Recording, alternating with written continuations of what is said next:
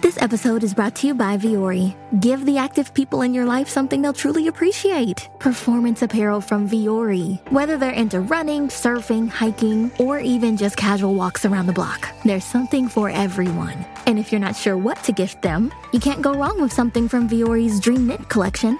It's the perfect gift and so comfortable. Get 20% off your first purchase today at Vuori. VUORI.com/Spotify. Hi, I'm Avantika Chilkoti, host of the Modi Raj, a new podcast from The Economist. Narendra Modi has watched over a period of rapid growth in India, but he's also the front man for a chauvinistic Hindu nationalism. Now, he's eyeing another term as Prime Minister. What will it mean for India and the world? I've been trying to get inside his head. Listen now to the Modi Raj from The Economist, wherever you get your podcasts.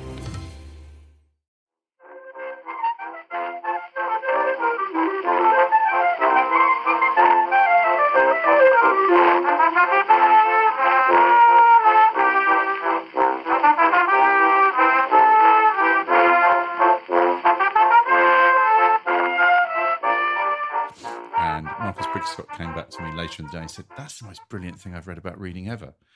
I said, "Well, I won't tell Andy, but yeah, thank you for the feedback." Oh, that's nice, though. So I genuinely want to say thanks very much to everybody for being so nice about the piece that I wrote for Boundless about why I read so much. You can find it on the Boundless website, but also listeners to this podcast who read it and gave me such amazing feedback. That piece was an absolute pig to write. It was so hard to get right. And just before it was published, Jen, this is true, I nearly contacted Katie at Boundless and said, please don't put it out because I think it doesn't work. I didn't get it right. Can you delay it for a week? And then I thought, oh no, just get it over with. Get it over with. Thank you, everyone. It's great. That's writing, isn't it? It's always that, don't you think? Yeah. Hello and welcome to Backlisted, the podcast that gives new life to old books. Today you find us in Manhattan, on the Upper West Side, in Goldstein's Dairy Restaurant, huddled in a corner with the other old folk, waiting for the blintzes and apple fritters with sour cream the place is famous for. I'm John Mitchinson, the publisher of Unbound, the platform where readers crowdfund the books they really want to read. And joining us today are William Sutcliffe. Hello, William. Hello.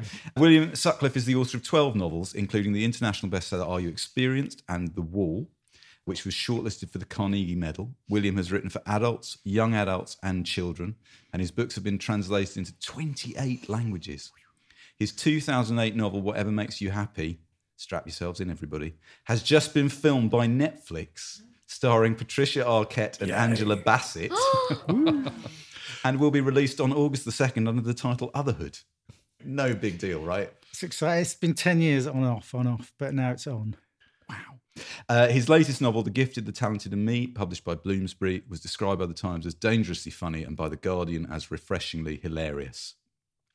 Also joining us today, welcome back, Samantha Ellis. Yay! So Samantha Ellis was one of the original guests on very early episodes of Backlisted about the brilliant novel Lolly Willows by Sylvia Townsend Warner. Thanks for coming back. Thanks for having me back. It was a seminal episode, that Sylvia Townsend Warner episode. It was kind of the beginning of what now people blithely refer to me as, that's a kind of backlisted book. But I do think Lolly Willows was, I certainly found it revelatory. Samantha writes books, plays and films. Her sparkling 2016 play How to Date a Feminist has been produced in Poland and Mexico, with more productions coming up, including there are currently 4 productions running simultaneously in Germany. I don't know why. I'm very happy. That's brilliant. And her reading memoir, How to Be a Heroine, which came out of an argument with her best friend over which literary heroine she liked best, Jane Eyre or Cathy Earnshaw, was published by Chatto in 2014. And her latest book, Take Courage, Anne Bronte and the Art of Life, which I talked about on here. You're the only man not related to me or married to me who's read it. But I take that as a challenge. I bought a copy, I have it at home. Well, men don't know what they're missing in so many areas of life. Yeah. And in the case of Take Courage, they certainly don't know what they're missing. I really love that book. It's a brilliant book. Samantha also worked as script editor and writer on the 2 Paddington movies. I did. somebody pointed out to me the other day that I hadn't noticed, but that slightly uncomfortable coupling of Jeremy Thorpe and Norman, whatever is called, in A Very English Scandal. It's the same two actors, Hugh Grant and Paddington and Mr. Brown. Yeah. It is. I'll leave it out there. My favourite tweet of the last year is Paddington related. And it was when Paddington 2 came out, somebody tweeted, just come out of a screening of Paddington 2. The best bit was when an audience member was so caught up in it, they shouted out, "Run, Paddington, you cunt."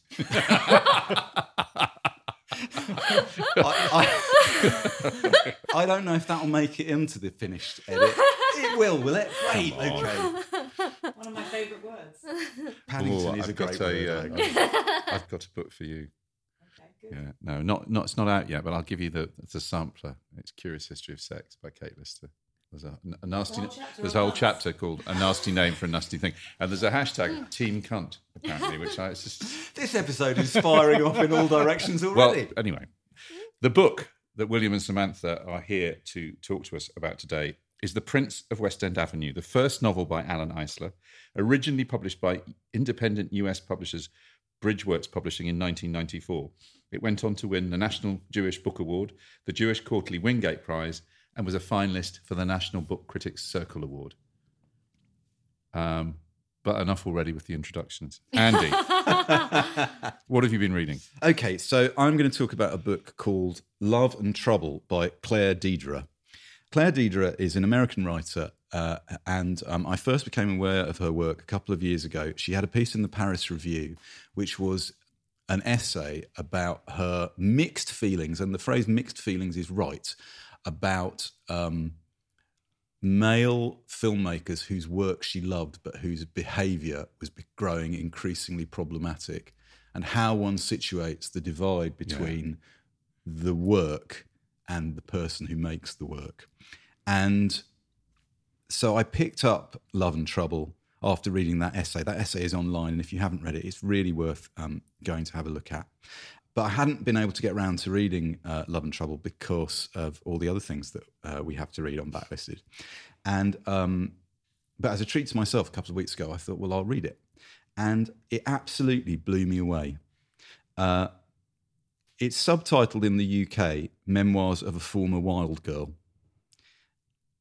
In the States, where it was published 2 years ago, it has a different subtitle. And to my mind, a much better, though perhaps less commercial subtitle. In the States, this book is called Love and Trouble, A Midlife Reckoning. And I think this is the best book that I have read in my current troubled midlife state about midlife. And I don't want to say too much that hasn't been written by Claire Deidre, and I've got the clock against me. So what I'm going to do is I'm going to read one bit, say a little bit about the book, and then read another bit. And the thing I'm about to read is my favourite thing that I've read, certainly this year, and possibly, this is the best paragraph that I've read this year, and probably for longer than the last year. I'm not building up too much, am I? But okay, here we go. So Claire Deidre is in a car, and she's in a car with a more successful male writer. How quickly it became real country here. The dark spaces between streetlights grew longer and longer. I leaned my head back, a passenger. I asked him idly if he knew the Iggy Pop song, The Passenger, one of my very favourites. I am the passenger, and I ride, it goes. The passivity of riding and never driving, a fantasy of mine. At home, I always insisted on driving. After all, I knew the way. But I realised all of a sudden that I loved this. I loved being the passenger. I loved having the story writer drive me bossily through the night.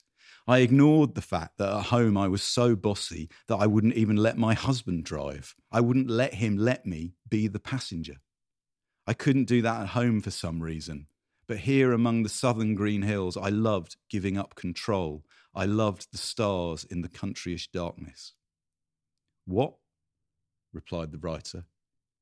No, Iggy Pop. He's pretty bad, right? Sigh. These were my people now that I was a writer. People who didn't understand anything. I mean, they understood perfectly the thing I cared most about, books, but basically they were moron level elsewhere. Now, listeners, that sentiment is so true that no one had ever dared write it down before. Right? I can only speak for myself. I've waited decades for any writer to acknowledge the truth of that fact, that if you like music a bit, a lot of the time you're hanging out with people who don't perhaps have the same insane, unattractive commitment to it as perhaps you do. But so Claire Deidre, she won me over on page 34 of this book, and she had me basically captive for the rest of the book. So the book is about midlife, it's about getting older, it's about sex, it's about friendship, it's about Roman Polanski. And she wanders around these issues, noting things down. The structure is opaque, but is held together by her eye, by her ability to observe in a quite intense way.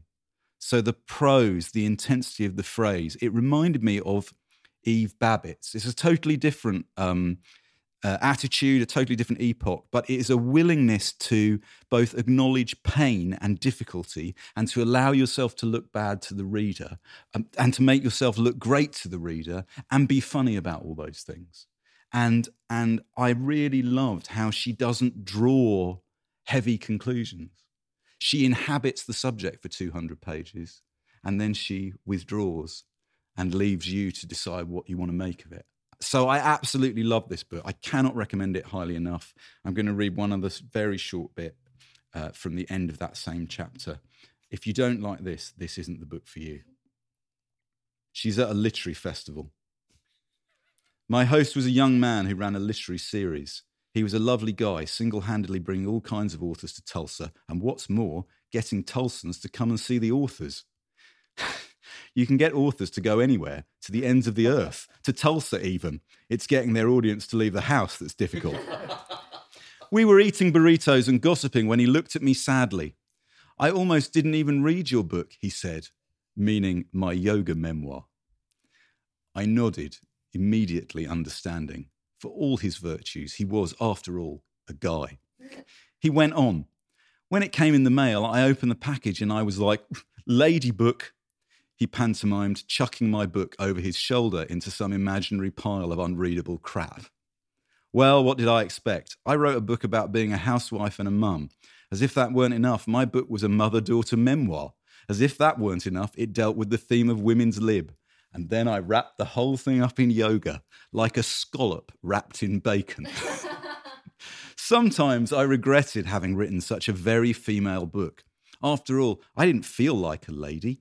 I felt more like a 17-year-old boy, horny, sleepy, confused. In fact, I rather wished I were a boy or a man. And why not? The good things come to boys. Male authors don't have to explain why their themes, war or baseball or anal sex if you're James Salter, are important. When female organisers of literary series get a book on a boy topic, they don't throw it over their shoulder with a disparaging guy book. Or if they do, they certainly don't mention it to the author later over burritos. I said something soothing and understanding. I'm a lady after all, and of course I wanted him to like me. And we drank another beer. I went back to my room and lay on my bed watching New Girl episodes on my iPad. Lady, lady, lady. I turned off my iPad and shut my eyes. The story writer was so present it was almost as though he was sitting on top of me, like a very literate, slightly rumpled incubus. He wouldn't get off either. All the darkness, all the dirty feelings I've been having, all the longing, all the teen passion, all the loneliness now had somewhere to live inside the dumb disruption of a kiss. And I didn't have to be responsible for it. I was a passenger. So, John, follow that. What have you been reading? Well, it's not a competition, Andy, but I've been reading a really interesting book translated from the Spanish by an Argentinian writer called Luis Sagasti, who is published by Charco Press, really cool, good independent publisher based in Edinburgh. And it's a book that attempts to explain everything, the origins of the world, the history of storytelling, but does it in an incredibly light and, I think, rather brilliant way. It's a structure, I guess, is to tell lots of very interesting and apparently unconnected stories and then pulls them together. It starts with a sort of vision of the world. It reminds me rather of that great book by Carlo Ginzburg about the cheese and the worms, where the world is seen as this 16th century miller who sees the worm as a ball of cheese with worms in it that are angels. He sees the world as a ball of wool, which you can never get to the end of. And wool and storytelling and stars and fireflies. It's called Fireflies because the fireflies are kind of are words, but they're also moments in history. They're also stars in the sky. The act of looking up and seeing the stars in the sky. So with my kind of QI hat on, of lots of interesting and wonderful stories in the book. There's the story of Joseph Beuys, the artist, and how he was shot down and discovered and saved by Tartar tribespeople who covered him in felt and animal fat, and he went on to make a whole art career out of animal fat. There's an amazingly moving story about the man who discovers that he shot down Antoine de Saint-Exupéry. I'm the man who killed the little prince. And we discover that he self-medicates by going into his room at night and draws endless pictures of lambs. So there's, as I say, that he finds incredibly brilliant ways. There's conspiracy theories about, Paul McCartney and the Beatles. It's got a little bit of everything in it. There's a brilliant passage I'm just going to read that I like about Wittgenstein that gives you maybe a feeling for the style of the book. It's not a novel in the traditional sense, but it is a kind of sequence of 8 philosophical tales. It's exactly the kind of thing that translated presses, I think, should be bringing into English. They do it better than we do. Before and after the war, Wittgenstein sought out solitude and cold, which are different forms of slowness, in order to think better. Iceland, Norway on 2 occasions, a monastery. The limits of Europe are the limits of language. And then he travels to the beginnings of language. He takes up teaching at rural primary schools in Austria.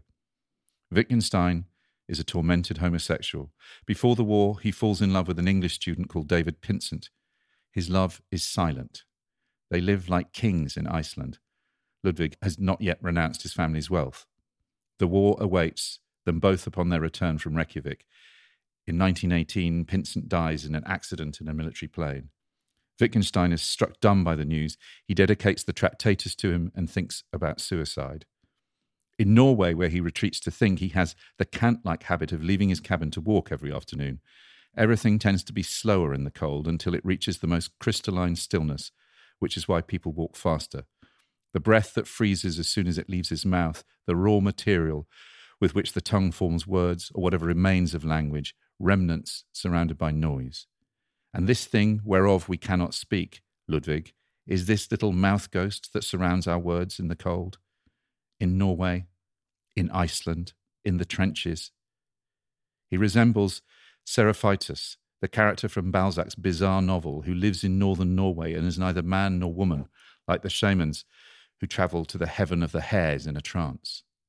In the extreme cold, words emerge stuttering. They pile up in the mouth and are expelled one by one, guillotined by the teeth. Words with a kind of dyslexia that goes unnoticed, like seedless grapes, like fireflies in the midday sun. There you go. Hey, where did you hear about that book? I was just looking at independent publishers' lists.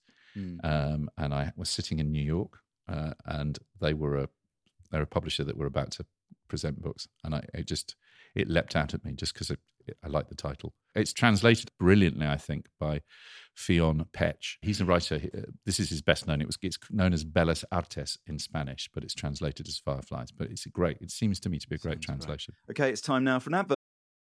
This episode is brought to you by Vuori. Give the active people in your life something they'll truly appreciate. Performance apparel from Vuori. Whether they're into running, surfing, hiking, or even just casual walks around the block, there's something for everyone. And if you're not sure what to gift them, you can't go wrong with something from Vuori's Dream Knit collection. It's the perfect gift and so comfortable. Get 20% off your first purchase today at Vuori. VUORI.com/Spotify. Welcome back to Collector's Closet, presented by the Ohio Lottery. Let's discuss my newest prize possession, this new $10 scratch-off, the $500,000 Platinum Jackpot. The best method I've found so far to help it hold its value is to vacuum seal it. This thing cannot get scratched. What's that? Sorry, my producer's telling me the only way it could be worth up to $500,000 is if I do scratch it? Okay, well, in that case, definitely don't overprotect your $500,000 Platinum Jackpot scratch-offs. Play them. Lottery players are subject to Ohio laws and commission regulations. Play responsibly.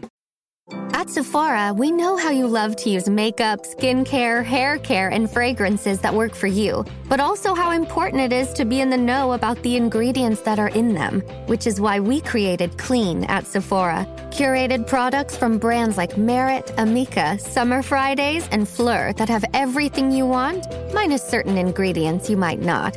Clean at Sephora is only at Sephora. Shop now at Sephora.com. Right. On with the show. So we're talking about the Prince of West End Avenue, and before I ask the question that we normally ask on Backlisted of our guests, I'd just like to say how pleased I was to revisit this book. I think John felt the same way. I'd never read it. I was aware of it. I was aware. It was one of those books that came out of nowhere and got loads of books of the year mentions and terrific reviews. And then I must confess, I sort of wondered whether he'd written other ones, which he has, but not as many as you might think. It was published in '94 originally, wasn't it? So, and the book was a big deal when it was published. The Prince of West End Avenue by Alan Eisler. It won awards and was widely reviewed and presumably sold pretty well. And what I think is so interesting about doing this book on Backlisted is I think I had assumed that people would know about it. But when I did some digging, I realised that, even if you're a keen reader of novels and you're 30 years old or younger, you don't know this book. This book's vanished. There's no discussion of it on the internet after about 1998. Yeah, and it's fascinating. Even a book within our memory as readers and booksellers and whatever can vanish so quickly. Yeah. And Alan Eisler himself, he died in 2010. Yeah. So you remember it, presumably. Do you remember it, William, at the time? Yeah, I read it shortly after it came out, just because in the little North London Jewish milieu of my upbringing, everybody was reading it, it seemed, at that time. It seemed like an enormous thing. And I read it and just loved it. And it was not just the fact that everybody I know reading it. For me as a writer, it was also a really important book, I think. It came out just when I was probably writing my first, maybe my second book.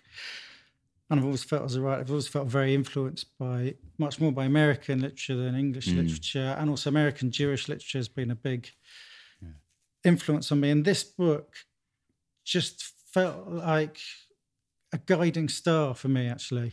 As a writer, I felt like it does everything that I want a book to do. Yeah. And, only in my wildest dream. And tell us what those things are. Well, okay. All right, I'll go straight. You're going straight in with the difficult questions. No. Because if people who don't know the book, what is it about the book that has the combination? What is the recipe that you find inspiring? Well, in the shortest way of putting it, I suppose, is I love books which are funny and serious. And that sounds simple, but there's not a lot of people that do it. And usually when you find a book that's trying to do it, the funny isn't funny or the serious isn't serious. And this is one of those really few books where the funny is properly funny and the serious is properly serious. There's some really great comedy in this book. But when you get down, it's got this really interesting spiral structure. And when you get down to the dramatic heart of the book, my God, it kicks you in the stomach. Which is in the last 10. Well, I hold that because I want to talk about that. I've got questions about the structure of the book, and I have experts here who are going to be able to guide me through it. So we'll come back to that. Yeah. Right. Sam, when did you first read this book? Because I know you've reread it for the podcast. I have, yes. So I used to, probably about 6 or 7 years after it came out, I worked in the sadly now closed Joseph's bookstore in Temple Fortune in North London. And we sold copy after copy after copy of this book. And people would come in and ask for it for their book club and whatever. And I had not read it. So one day I picked up a copy in the shop and just started reading it in the shop. And I did not do much book selling that day. And I was a really terrible bookseller, I should just say now. So One that reads? I did read, but anyway, I just sat there and read it, and people were coming like, yeah, all right, fine, yeah, whatever, give them the cash buy. And I was just really fascinated by this book, and I took it home and carried on reading. It was just, it does kind of suck you in, doesn't it? Even though... And I think a lot of comic novels don't suck you in, actually. A lot of comic novels, you can kind of read a couple of pages, have a laugh, and then put down. But because it's kind of motoring, I'm not going to get into the ending, but it's motoring towards this darkness, I suppose, and this sort of tragic undertow is always there, that actually you can't just kind of go have a laugh and put it down. So I'm going to read the blurb. You're going to say we're going to do the blurb. It's a 15-second blurb, and then William's going to read the beginning of the book, so people can get the flavour of where we are and what's happening. So apart from the quotes on the back, the blurb on this edition says... Vintage edition, yeah. Yeah. In the Emma Lazarus retirement home in uptown Manhattan, the Jewish inmates embark on a chaotic, bitchy production of Hamlet. That's the blurb. There it is. To be honest, that's not a bad. That's not a bad one. It's all you need. It's all you need. Not inaccurate. I should point out that it's followed by loads of great people saying it's a masterpiece. I think they're counting on that. The publishers are, aren't they? We are going to return to some of these people. William, why don't you give us the beginning of the book? Okay, here goes. This is how it starts. The last few weeks have not been easy for me. After an absence of 60 years, Magda Damrosch has re-entered my life and my system is in turmoil. I cannot sleep and I'm troubled by constipation. How ironic that the release of the psychological mechanism should be accompanied by stoppages in the physical. And of course, there are the headaches, 2 points of pain that gather behind the temples and converge at the base of the skull. No cause for alarm, however. I shall not die at the Emma Lazarus for want of a laxative and an aspirin. Not for nothing does Benno Hamburger call our little home the Enema Lazarus. This witticism is still making the rounds. No doubt about it, he is a specialist in coprological humour, a man of unbounded cloacal enthusiasms.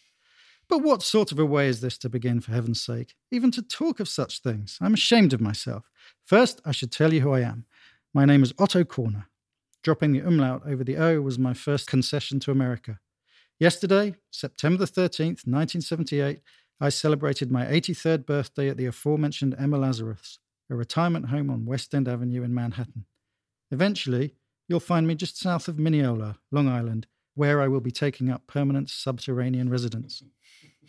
Quite a few of my friends are already buried there. Only last week, Adolf Sinsheimer led the motorcade. He was to have been her Hamlet.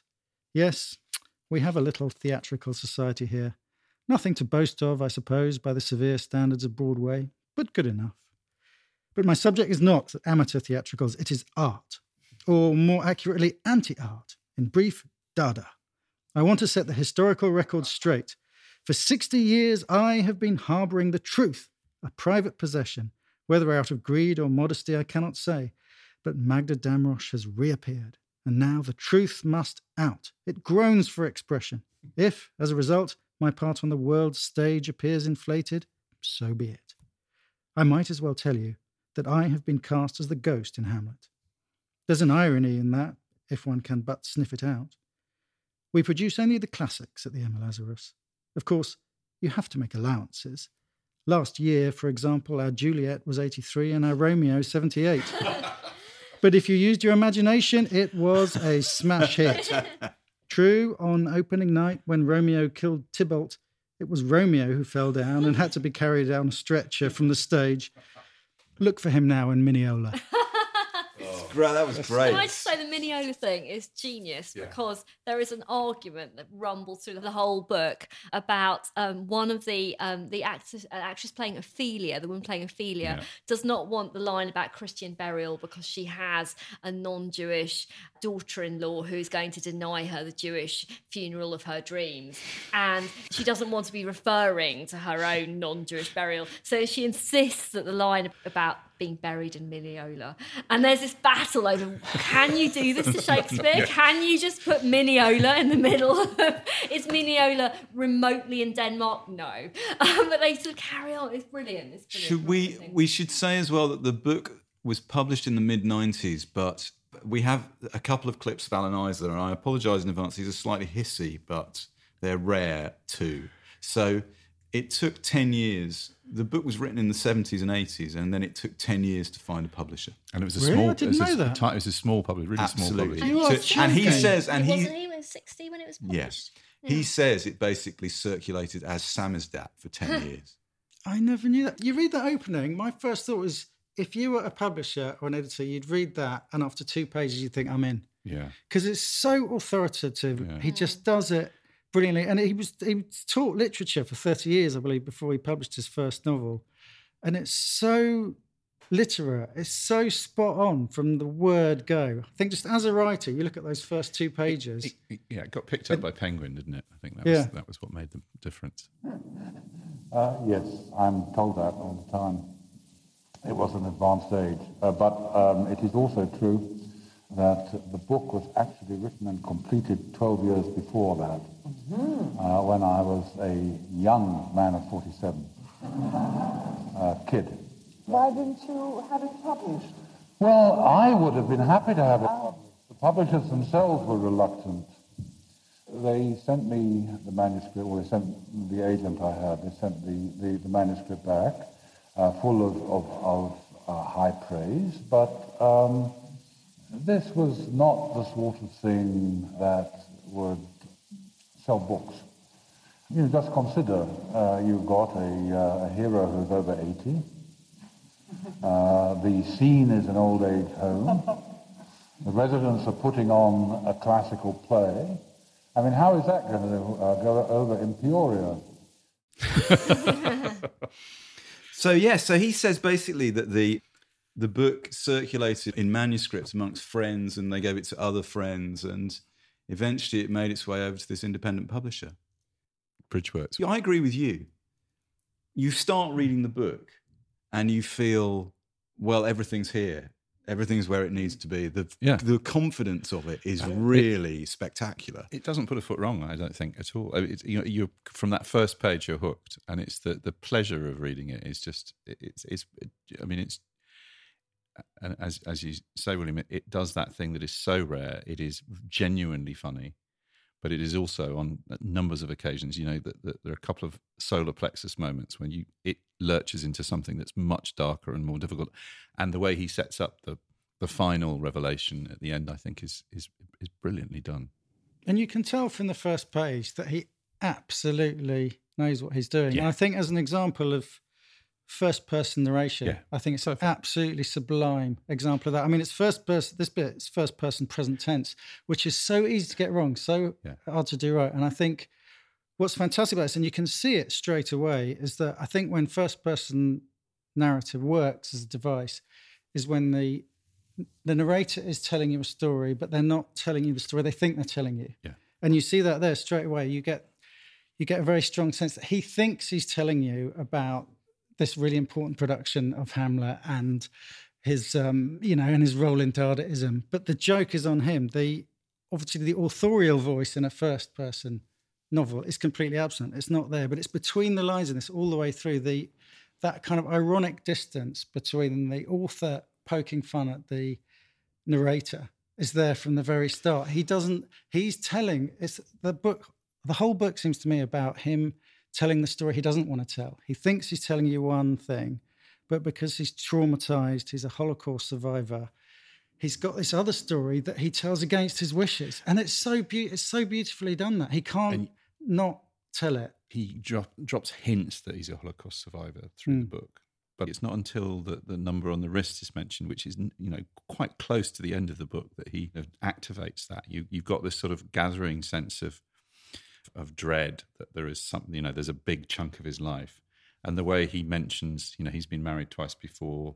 Both wives were cremated, one by her own choice, which you just go, there's something, and then it just doesn't, nothing gets said about nothing. It doesn't get followed up for pages and pages, and you're wondering, it's really devastating. But it's dropped in so lightly. I think different readers will pick up on it at different points. Yeah. But I felt like it was there. Also, there from the get-go, and you're waiting to find out the same, because you know not just that he's a survivor, and also not just that his loved ones aren't. Yeah.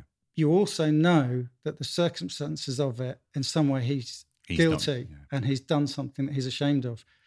it's hard to not talk about the structure, and it circles back and back, and it builds towards that, and it's not till the very end that you find out. Also, what I'll say is, in the tradition of dissecting the frog to see how it works, you end up with a dead frog. Yeah.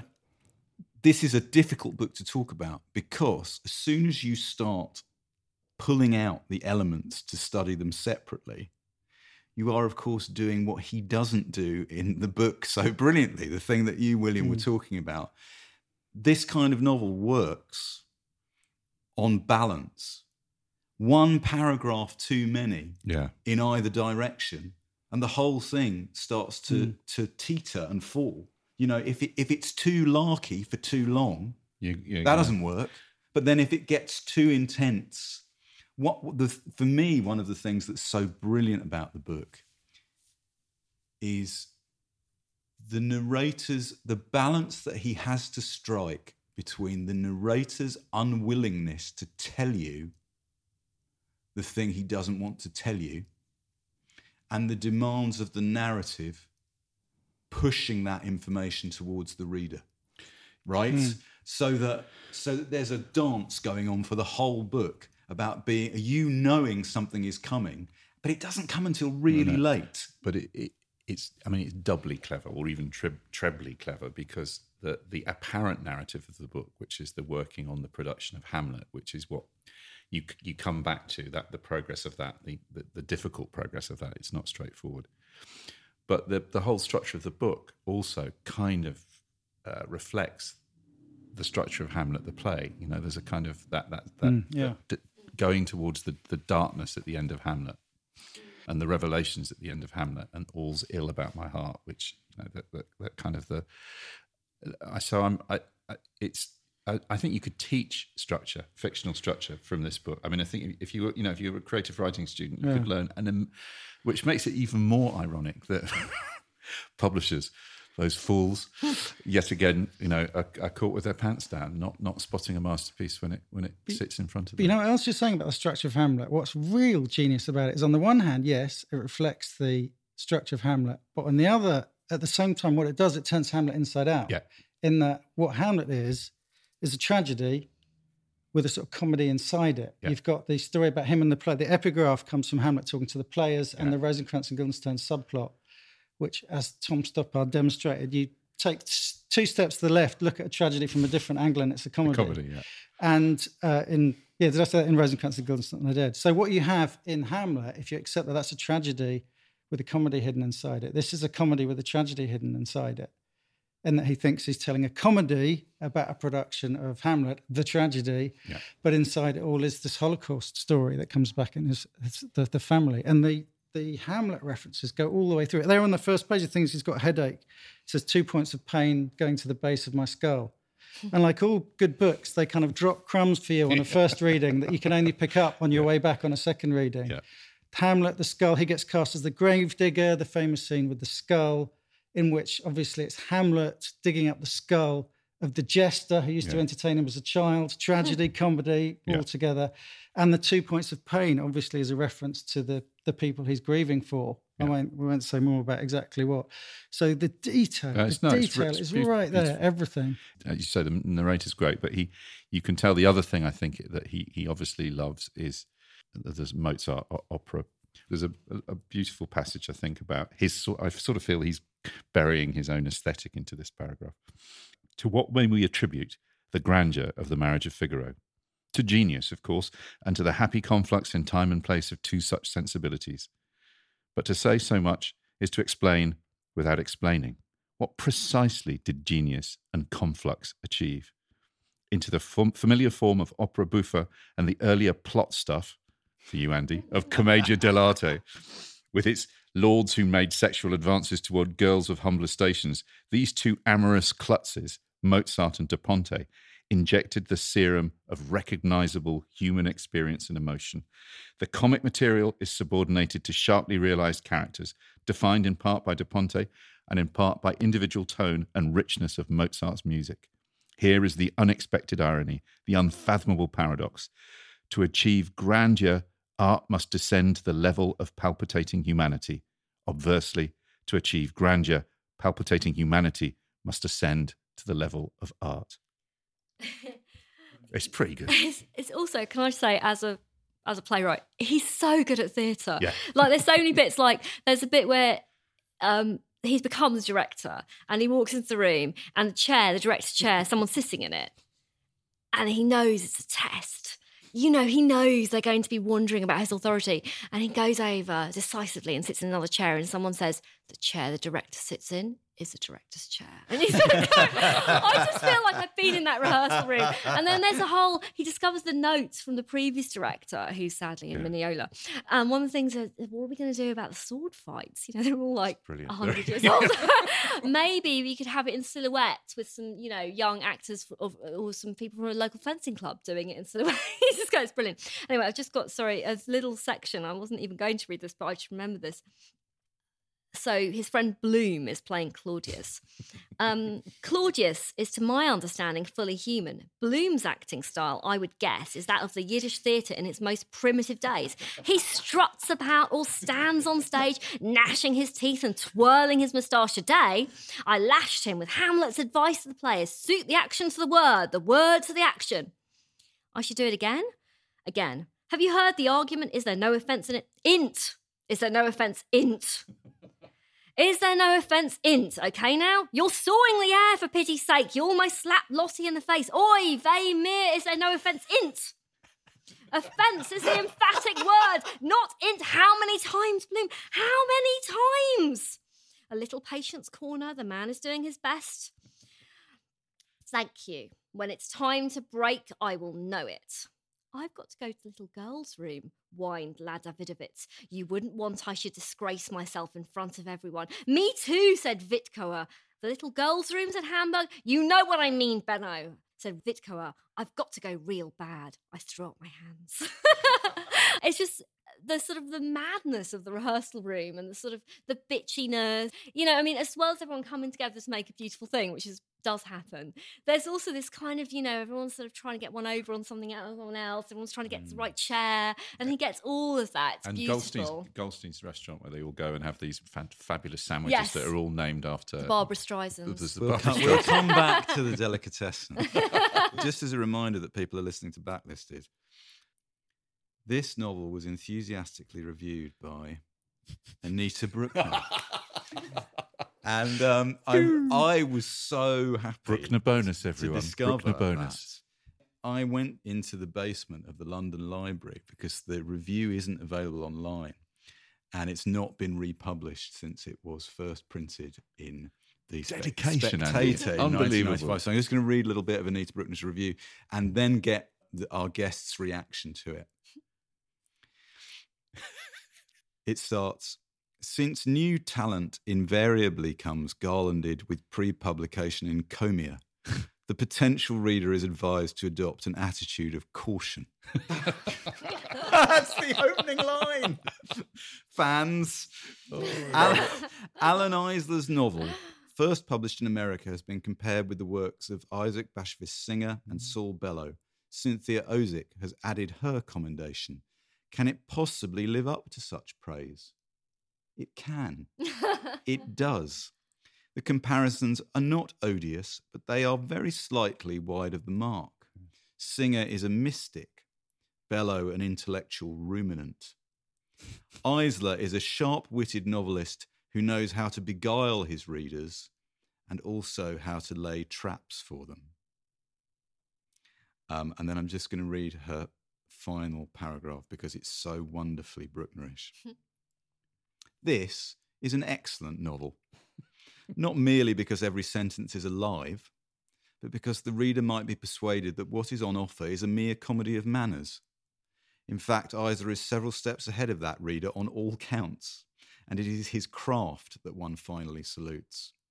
All that is known of the author is that he is English by birth, that he moved to America when he was 18 years old, that he has taught at Queen's College in New York, that he is 60 years old, and that this is his first novel. The good news is that he is working on another. His remarkable debut is a cause for congratulation not only for the author, but for the small American press which originally published him, and for Jonathan Cape for buying the book and bringing it out in trade paperback. All in all, a distinguished and creditable enterprise, and a reminder that big money is not necessarily a guide to the production of excellent work. Hear, hear. It's interesting it snuck under the wire. I think as a review, she's saying that she likes it and that it's good, but it does seem a bit mealy-mouthed to me. It seems to me it's not enough. From the first line, it's mealy-mouthed. It seems to me like she's missing the point in a way. I think the book is above all of that. I think there's a tendency actually with the first novel to say, "Isn't this great? What will they do next?" And sadly, he really didn't actually do much next. He did publish other novels, and I have tried, and I love this book, and I've tried his other books, and they're similar, but so much not nearly as good that I don't want them to spoil the memory of this one. I haven't really finished his other books. They haven't done it for me. But this is enough. You know, it's a first novel, but it doesn't have to be the start of a career. He was an old man. This single one book is enough in a way that, you know, To Kill a Mockingbird is enough. Yeah. I think that. The Graduate is enough. There's no shame in being a one-hit wonder. This is a stone-cold masterpiece, and he did it on his own, and that's enough for me. I like Bruckner's. The specific thing I like in that review, apart from the very the correctness of the language, which is of course the thing that I love about her work, is the idea that you take it as a comedy at your own risk. We're going to hear another review later in the programme, which isn't as positive but makes a similar point. That is the balance between the comedy and the tragedy effective? Now, Will, you said at the top you felt it was. I agree with that. I think the balance works. Yeah. But I'd like to ask Sam about whether it works right to the end of the book. So the structure, we keep talking about the structure. Does the structure work, or is it rushed at the end? I think the structure works. I don't feel it's a rush at the end. It's a sort of sucker punch, but it kind of needs to be. I felt a bit uncomfortable, and he is compared to Bellows, compared to Roth. There's something in the way he writes about women. I think a lot of the time the men are absurd, but the women are grotesque. I mean, they're all in this old people's home, and they're all obsessed with shagging each other and shagging their young I have to say, physical therapist. It's brilliant about that. Yes, but I slightly feel that the women are slightly more the butt of the jokes than the men. And I mean, that made me feel a little bit like there was slightly too much comedy, and I wanted to get to where it was going. I could feel it was going somewhere. And I think that was what made me a little bit impatient sometimes. I mean, I have to say, it's hilarious. I laughed out loud a lot, but that was a little problem for me, I think. It's interesting you say that, because I think he writes a review of his own book hidden in the middle of the book that I spotted, where just right near the beginning, one of the women in the book is called Grabscheit, Lottie Grabscheit, and it says, Lottie Grabscheit was sporting for rehearsals a new pen in silver filigree, a mask of comedy superimposed on a mask of tragedy, a botched design that from the slightest distance looks like a grinning skull. And I think that's him acknowledging it, saying, this is what this book is, are you ready for it? And it is. It's almost deliberately botched. He's saying, here's tragedy and comedy, and I'm going to put them together in a way that's going to make you feel really uncomfortable. I think that the men are given a little more humanity than the women, and that doesn't stop me enjoying the book, but it made me want to get beyond some of the humour to get to where I felt it was going. I thought the sexual stuff in the book was very well done, except for the problem that you said. I mean, there's a grotesque description of the second wife, the Contessa, and it's quite hard to move that from your head when you're dealing with it. Although he does his best to sort of say she was incredibly generous and leaves him everything. And yes, it's slightly sour. They're going on their honeymoon, and he assumes there's not going to be any action.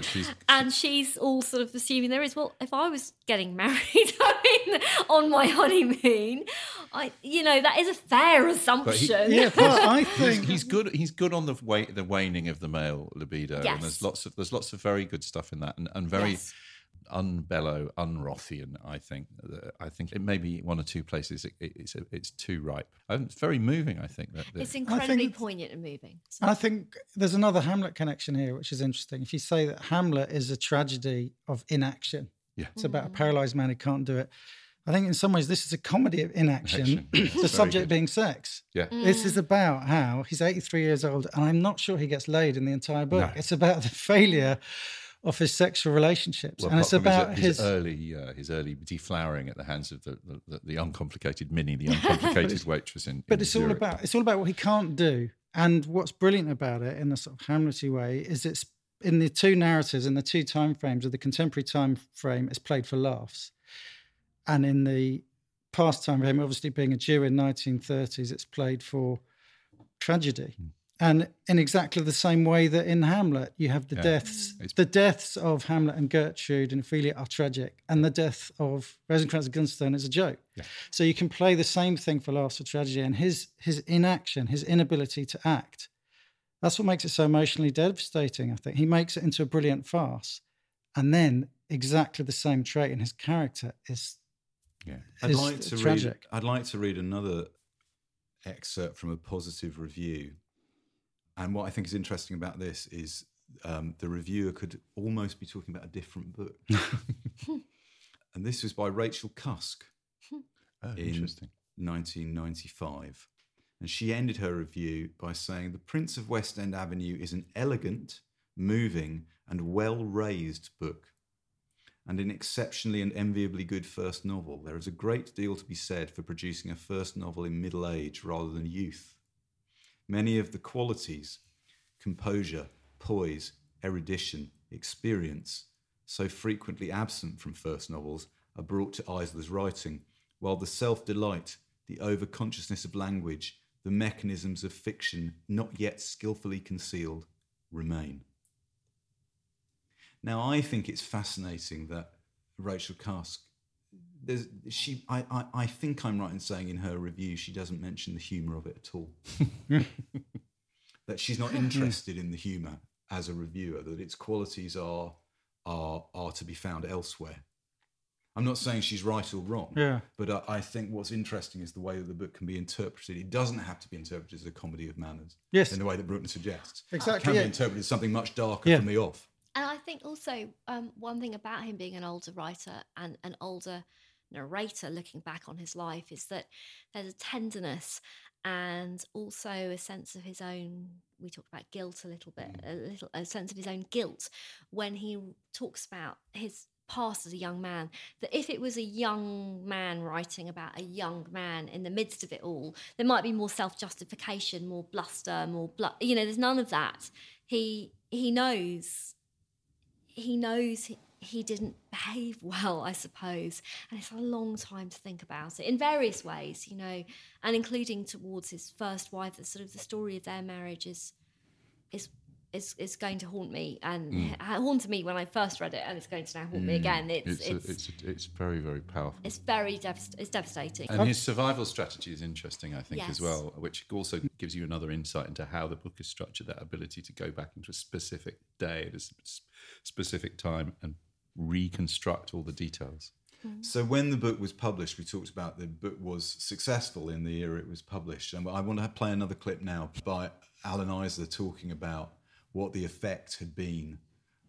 He had been, if not retired, on the verge of retirement when the book was published and became a success. Well, how do you feel now that you've, become so important and famous overnight? The way you phrase that question makes it very difficult to answer. Churchill once said of Clement Attlee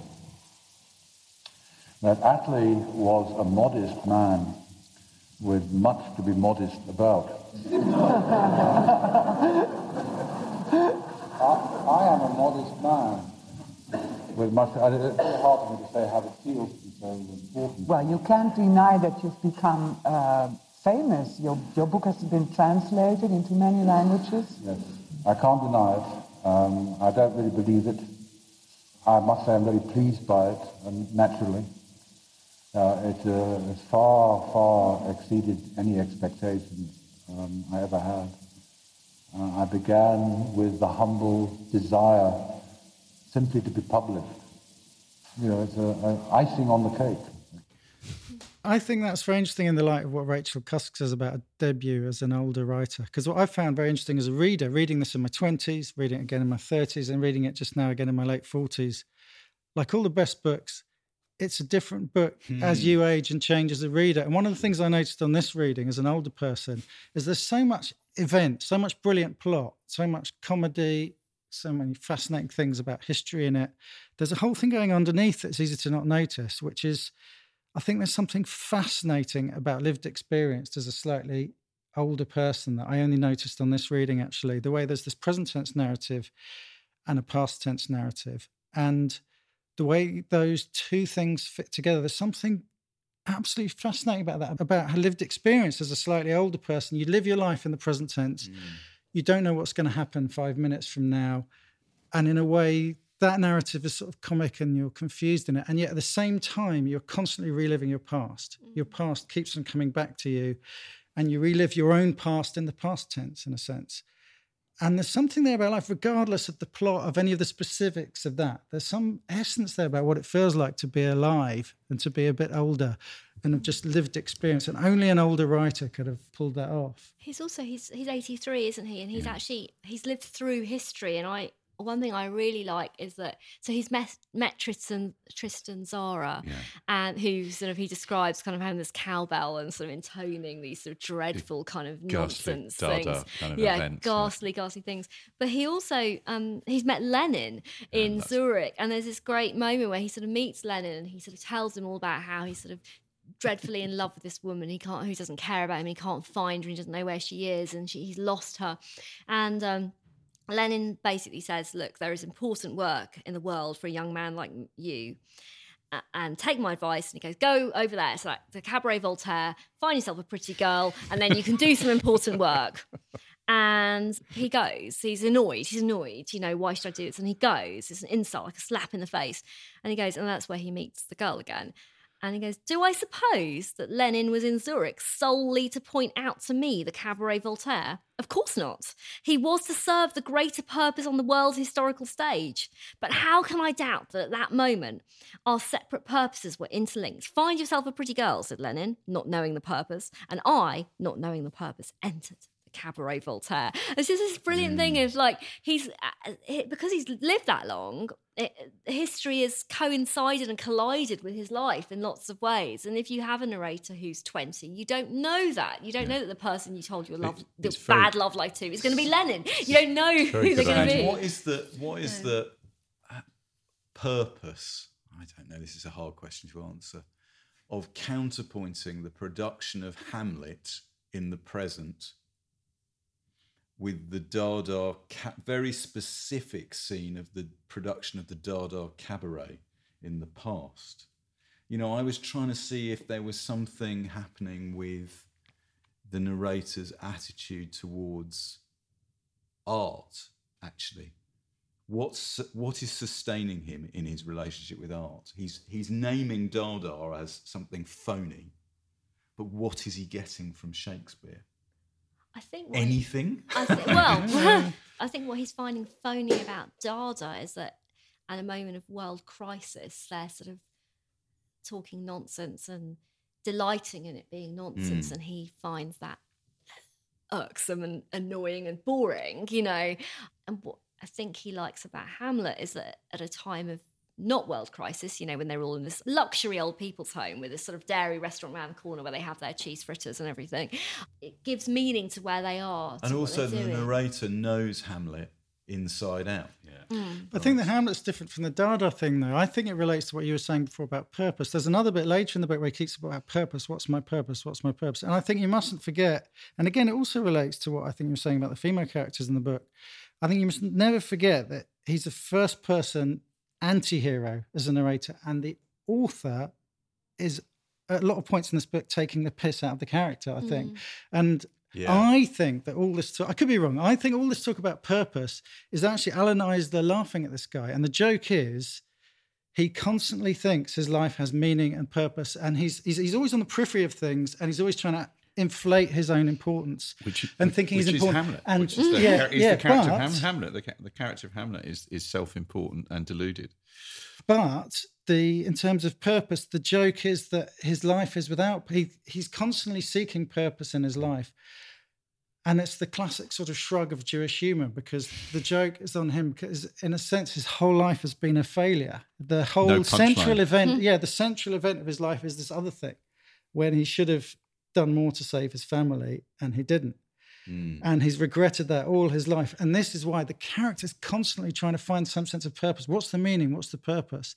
And in the subtext, all the way through, the author is saying, the joke of your life, mate, is that you messed up and there was no purpose, and we're all scrabbling around for meaning here. He can't even solve the cross. He can't even solve the clues, the charades that are left to try and point. When he loses, he has the theft of the Rilke letter, which is his most prized possession. He can't solve that without his friends.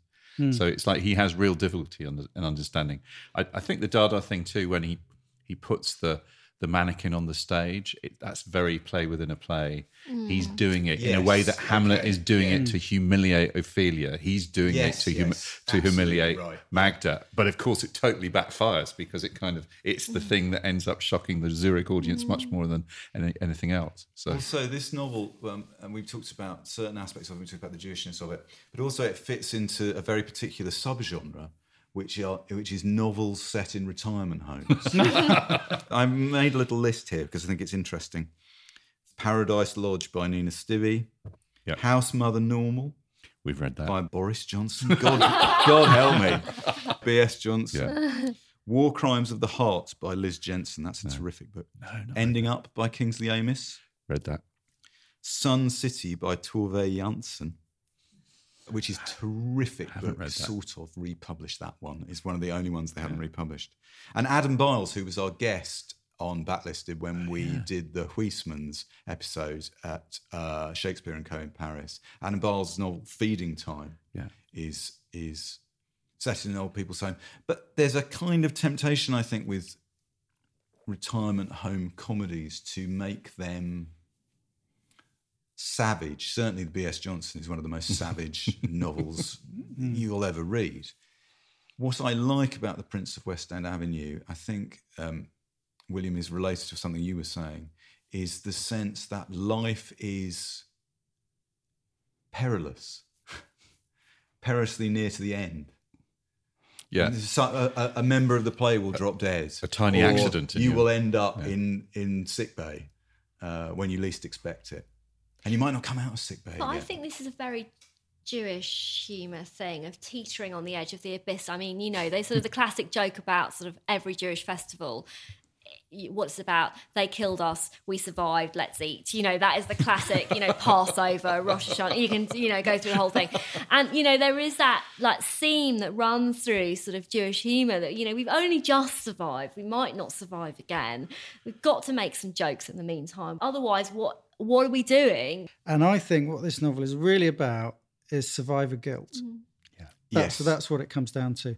And again, one of these things that I only picked up on a subsequent reading of the book, there's a line that just flashes by, and I only noticed it this time round, where he's describing somebody writes to him from Tel Aviv in 1952, trying to track down the Zurich gang, and lets him know that Magda Damrosch has died in Auschwitz, this isn't his wife, this is this other character.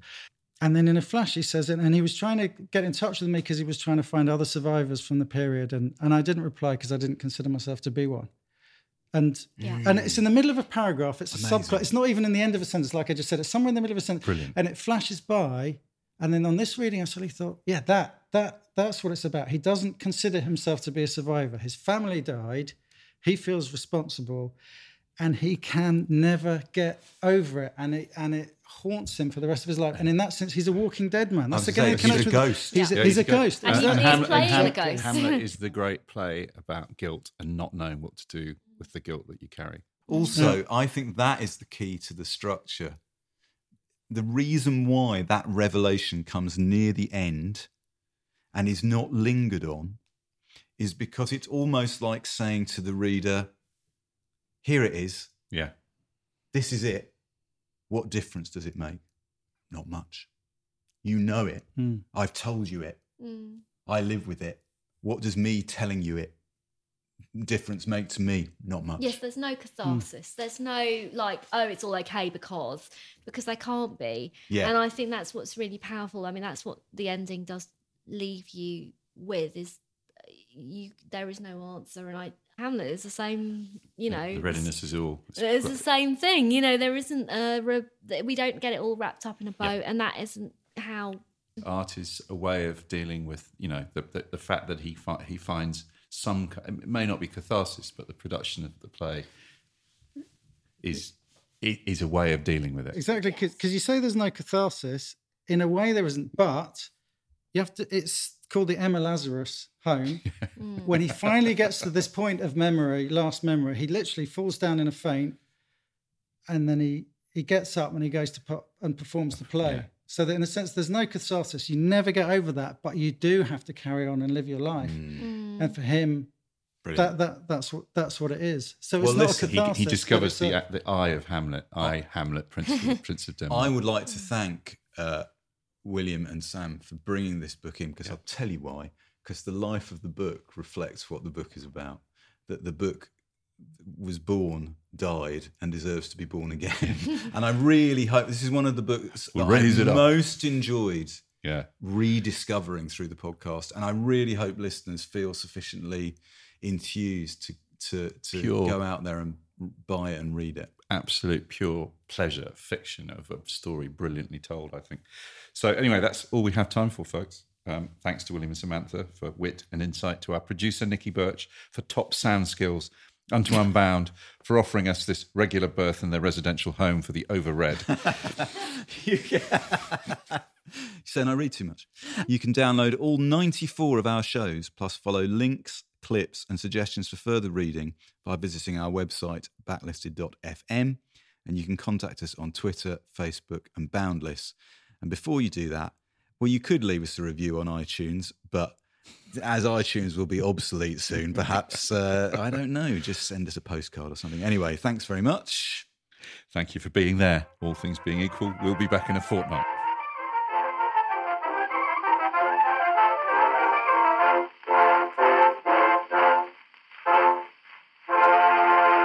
You can choose to listen to Backlisted with or without adverts. If you prefer to listen to it without adverts, you can join us on our Patreon at patreon.com/backlisted, where you also get bonus content of 2 episodes of Locklisted, the podcast where we talk about the books and films and music that we've been listening to over the last couple of weeks.